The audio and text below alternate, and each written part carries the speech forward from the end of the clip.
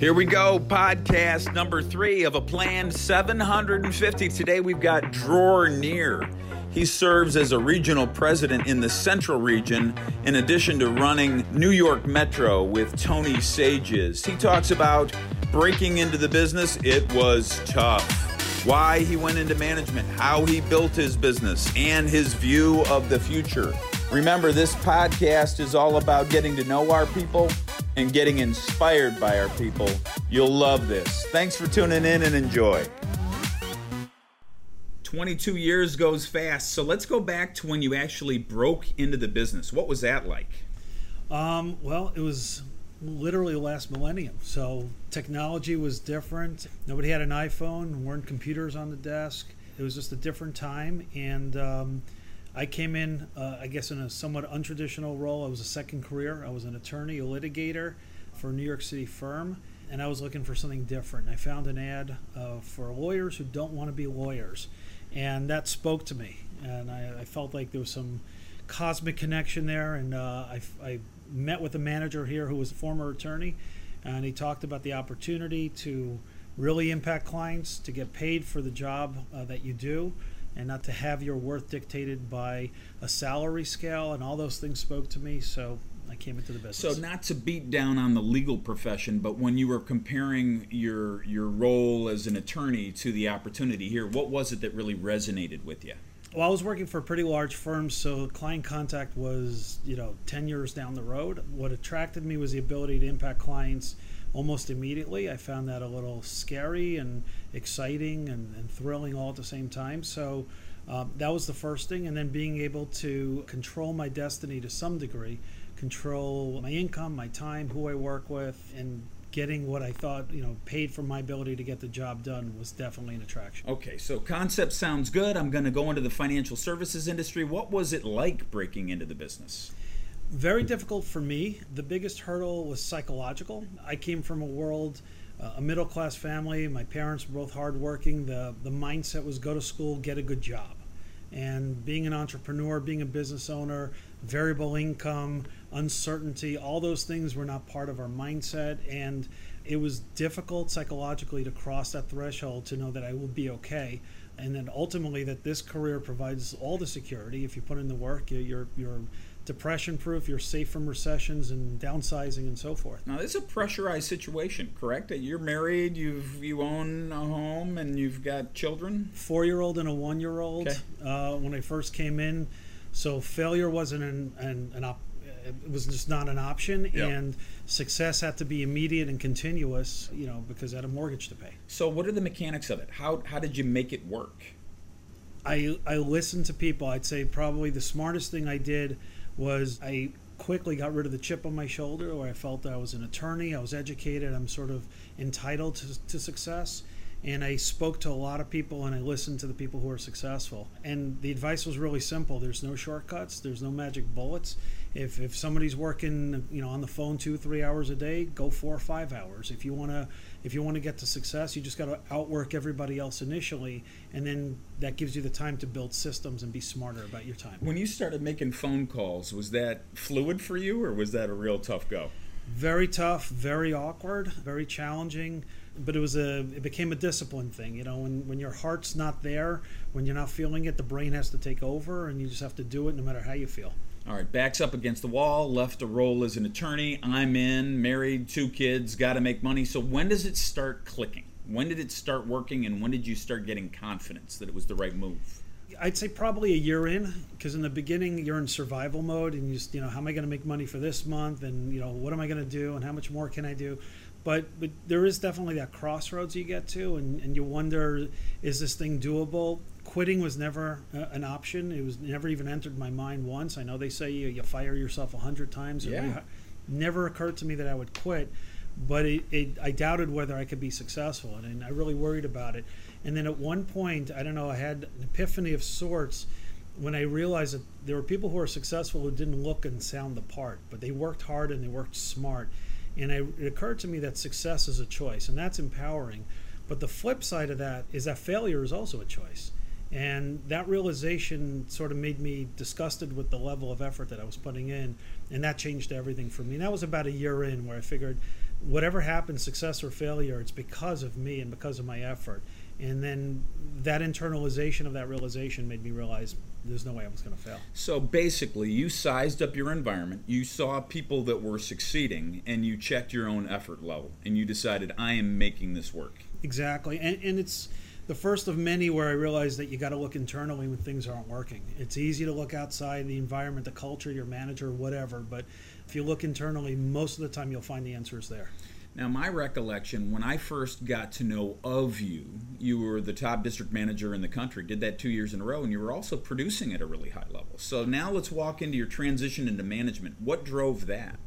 So I never saw myself, at least at that phase, as a leader, but I did always see myself as a coach, and maybe the two go hand in hand. But I love coaching. I coached all my kids' teams when they were little. I volunteered in my community when I was in college and and beyond. So I loved coaching. I loved the model. That was one part of it. I loved the impact that you could have. The other part was really the math. I felt like, as a producer, there's capacity to only do so much work, and there's only so much production I could probably get to. And maybe that was a limiter that I shouldn't have put on myself, but that was the expectation, that there's only so much I could do. But as a manager, I could hire as many people as I want. And if I could duplicate people who could do my level of effort, I could earn exponential income. So I could hire 3, 4, 5, or 50 or 100 of me who'll put in that effort, and now I'm scaling. And I'm scaling with the tremendous resources that the company has to offer in terms of compensation, support, training, and so forth. I just have to be the person who facilitated it and closed the business. So I saw that as a model that was almost too good to be true. I couldn't believe it was available. So coming from a law firm, you had seen that model. You believed in teams, but this was a leverage and scaling play. It was really a business move. Yes, very much so. What types of adjustments did you have to make when you moved from producer to manager? I think very quickly you have to determine that your time is no longer your own, and your number 1, 2, and 3 priorities are your people. And I had some really good mentors, Bob Jones and Tony Sages, Chris Barber. I remember them Chris saying... is going to be so happy that you said his name. Yeah, well, I tossed it out there every so often. He was the least important of the 3. But they always said, if you want to, whatever you want in life, you're going to get by making sure other people get what they want in life and helping other people to get what they want. And that really always stuck with me. So it was that mindset of help everybody else achieve success, and it'll all kind of work out in the long run. And that's a model that I followed. Now, speaking of Bob Jones for a minute, not to go on a bunny trail, but how great is it to go into the conference room probably every day and seeing Bob Jones Conference Center? Yeah, he had a very, very big impact. He hired me, huge impact in my career, great mentor, great messenger, great visionary. Yeah, he had a spectacular impact on all of us, and always a smile on his face. Now you move from district manager number 1 in the country 2 years in a row. You're promoted to EVP in your home branch, and year after year, growth, growth, growth. Now let's go to today, regional president, and that's just since January. What's that transition like for you? It's re-energized me, and I, reminds me, and I hope I remember this for the rest of my career. You always need new challenges. You need new frontiers. So this is a challenge in terms of time management. It's a challenge in terms of coaching my peers, people I respect very, very much, and it's finding ways collaboratively to get better across the board. Having interesting and different conversations than I've ever had before, but I'm definitely enjoying the challenge. I'm jumping out of bed every morning like I haven't in a number of years. So, what are you most excited about in terms of driving a vision for the future in your current role as you look at the region and as you look at New York Metro? Well, I feel like I've been in New York for 22 years, 15 of them 16 almost now as a branch manager. So the strategic elements are 95% baked because I know where we're going to go. Tony and I have been partners for 10 years. So, what we focus on a lot is being really good executioners of the strategy. In this new role, there's much more of a strategic element. So it's taking more time to be thoughtful and to really think about where we want to go in areas that I haven't had to think about in the past. I like that element of being part of the strategic planning and working with others to see a vision through. Any advice for a brand new advisor? Let's picture we've got somebody that's in their first 6 months, and unlike you, like they're actually really thinking about, I wonder if I can make it. What would you tell that person? This is a business that, there are a few things. Number one, you absolutely can make it. I've met very, very few people in my career who've truly failed because they couldn't do the job.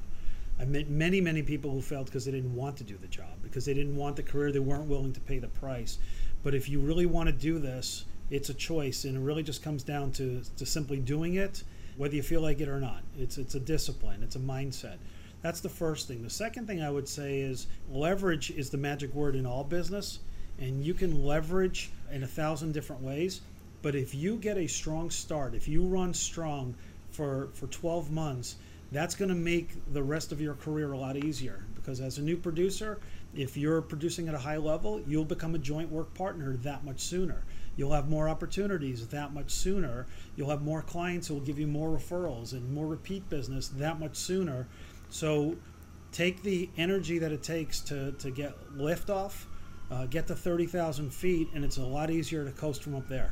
How about any words of appreciation for our advisors or our support team members? What would you say to somebody that's been with us 30, 40 years? From a company perspective, the greatest time ever.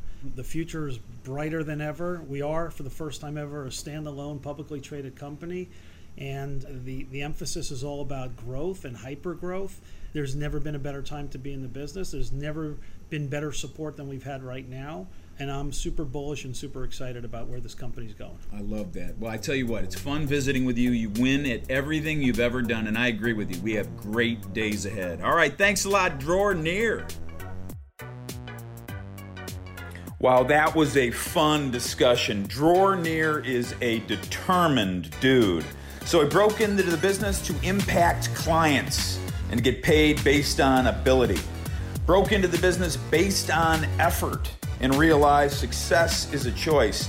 And then finally, I love this. He was recently reminded that you always need new challenges. That's where the growth is. Thanks, folks. Hope you enjoyed it. Get after it, crush it, and have a great day today.